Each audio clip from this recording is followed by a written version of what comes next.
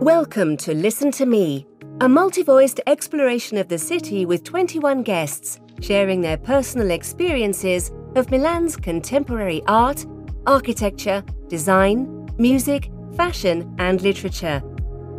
We explore each theme in 4 episodes. Today, Milan is one of the international fashion capitals. But how did it become so important?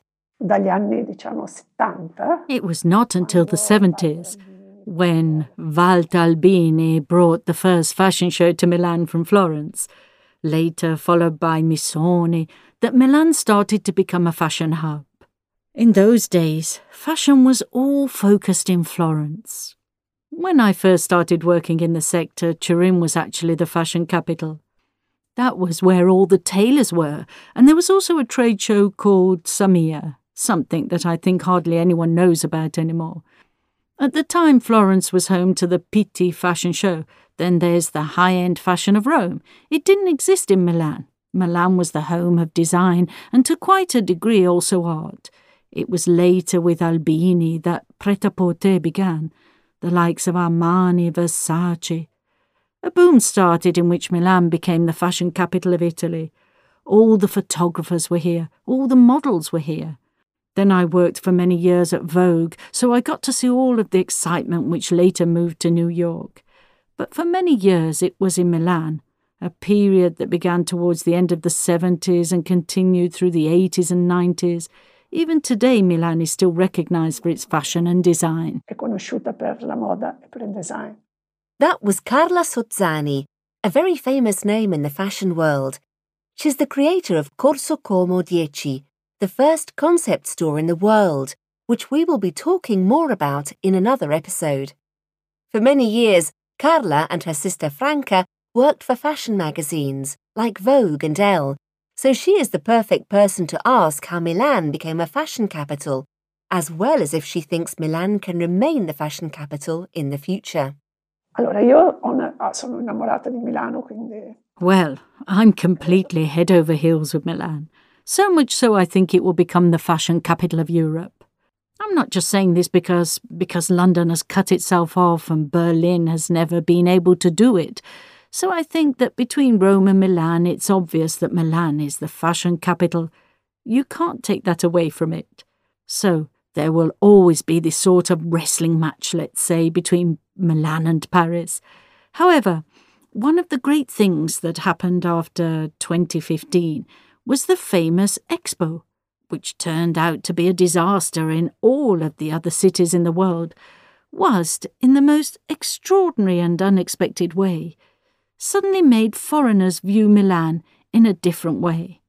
Because they would say, "Oh, Milan is so boring." Now they say, "Isn't Milan beautiful? Aren't the secret gardens of Milan beautiful?"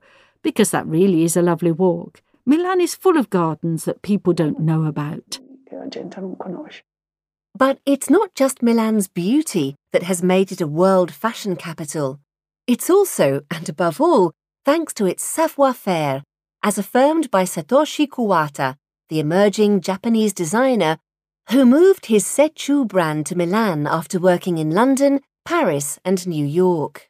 I remember one story is that I was living in London. I used to work for a tailor called Huntsman and Son. We used to make a suit for royal family.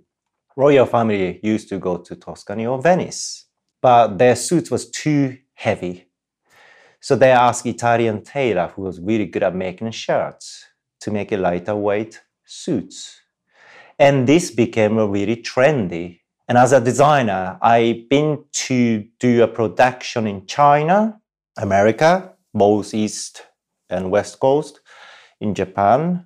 And did some production. I have experience in Africa too, Kenya, Madagascar, Morocco, and France. I have to say Italy is the best because it's really direct. Italian factory is almost you working with Leonardo da Vinci or Michelangelo. They sculpt the garment, which is something I was really taught in Savile. Making a suit is not making a garment. It's a sculpting the body into something beautiful. You need to understand three-dimensional shape. So when I start, when I started thinking about doing my own company, I did some trial in Japan because I wanted to do something mix of European culture and Japanese culture. That's the meaning of my branding. And I did a try in Japan. It's been so long to develop something with Japanese factory, but everything became too flat.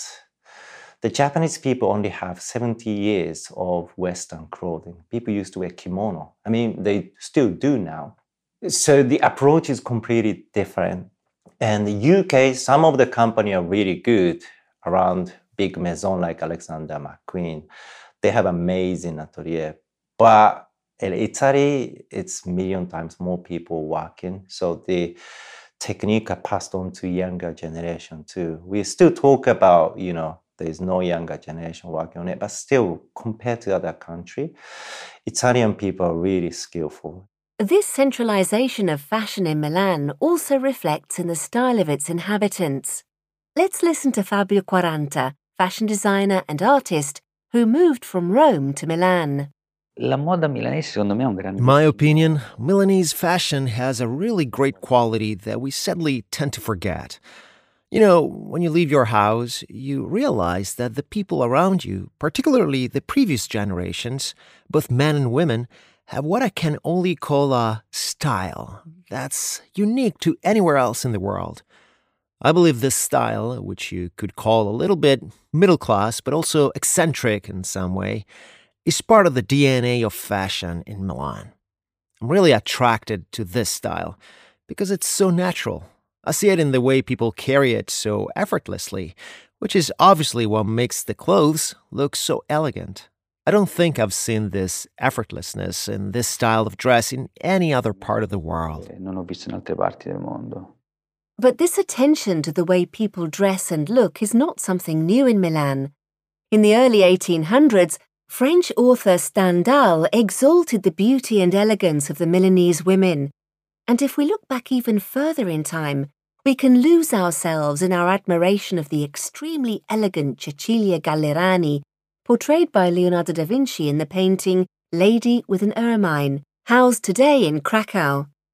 The carefully coiffured hair, the clothes and jewellery convey the ostentation of a Milan that yearned to be the Athens of the Renaissance, leaving its mark in both men's and women's fashion alike. To demonstrate this, we're going to visit the Bagatti Valsecchi Museum. It's in the very heart of the Quadrilatero della Moda, the fashion quarter, delimited by Via Monte Napoleone, Via della Spiga, Via Manzoni, and Corso Venezia.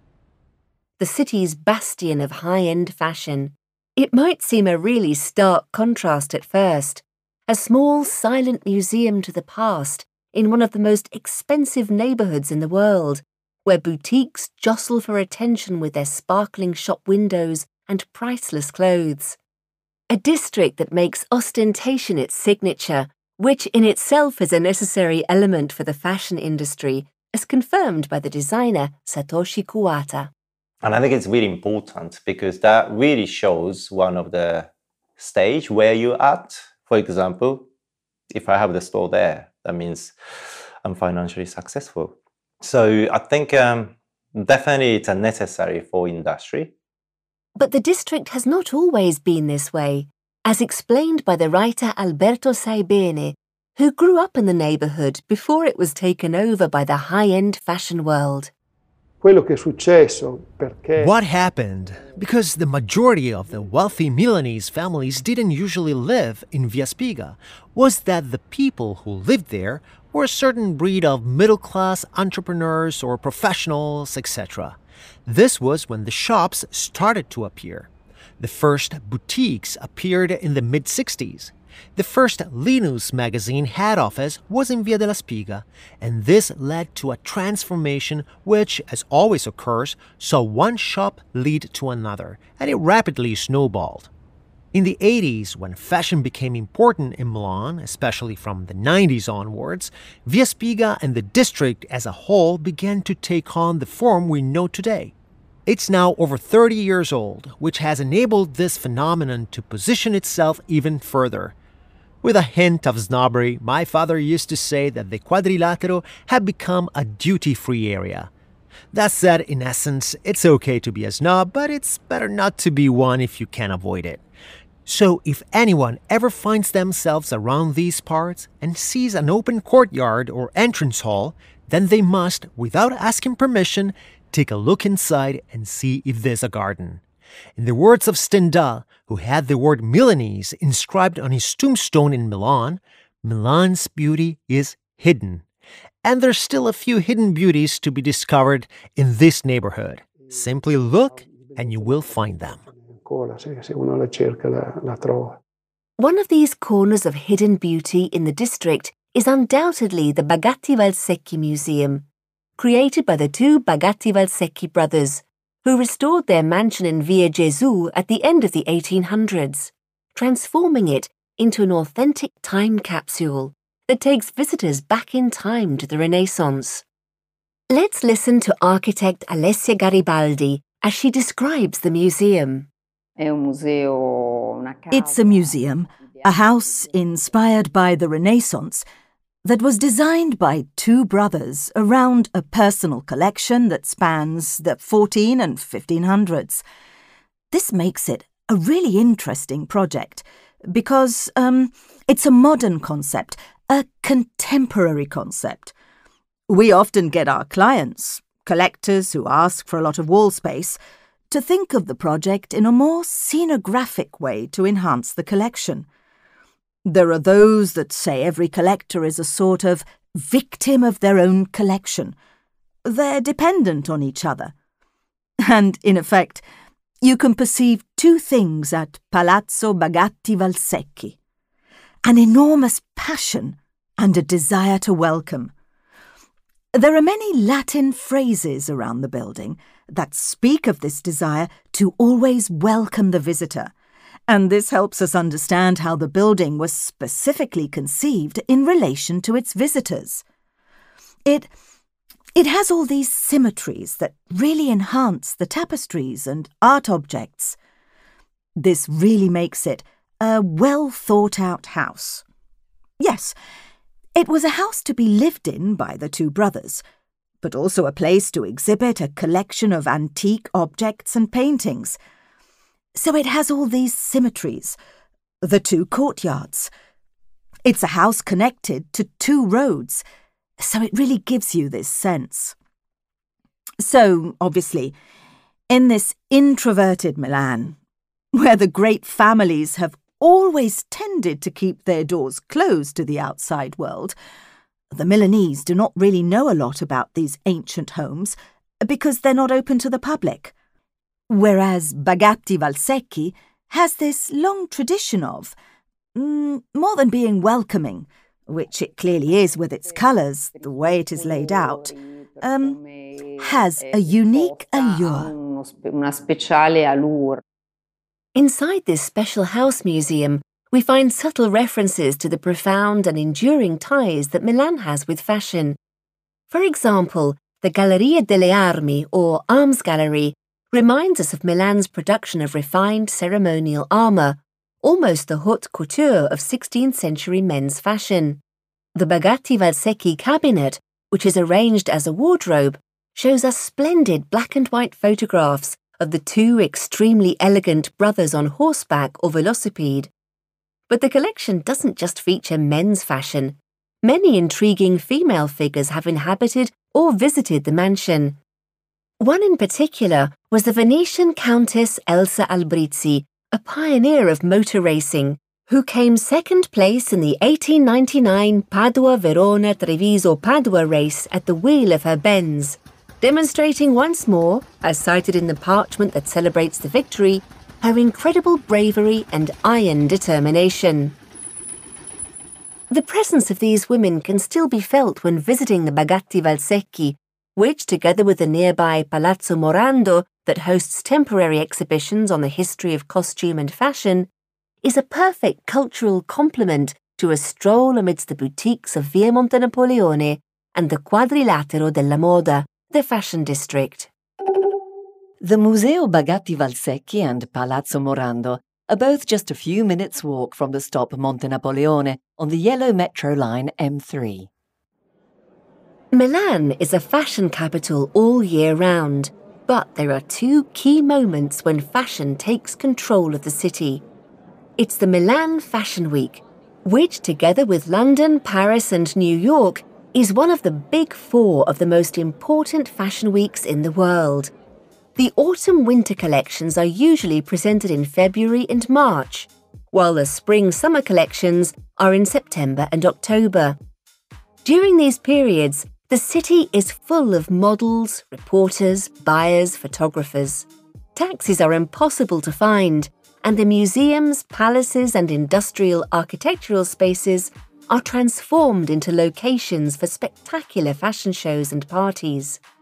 It's an exciting and multifarious site which, for a few days each year, sees Milan play a leading role on the world stage. This is the end of this episode, but don't take your headphones off just yet, because, as promised, in the next few episodes, we'll be exploring other aspects and districts of the Milan fashion capital.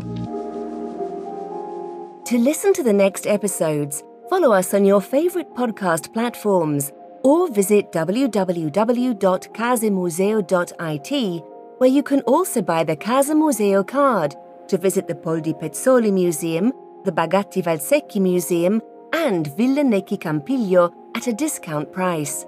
The Boschi di Stefano House Museum is free to visit.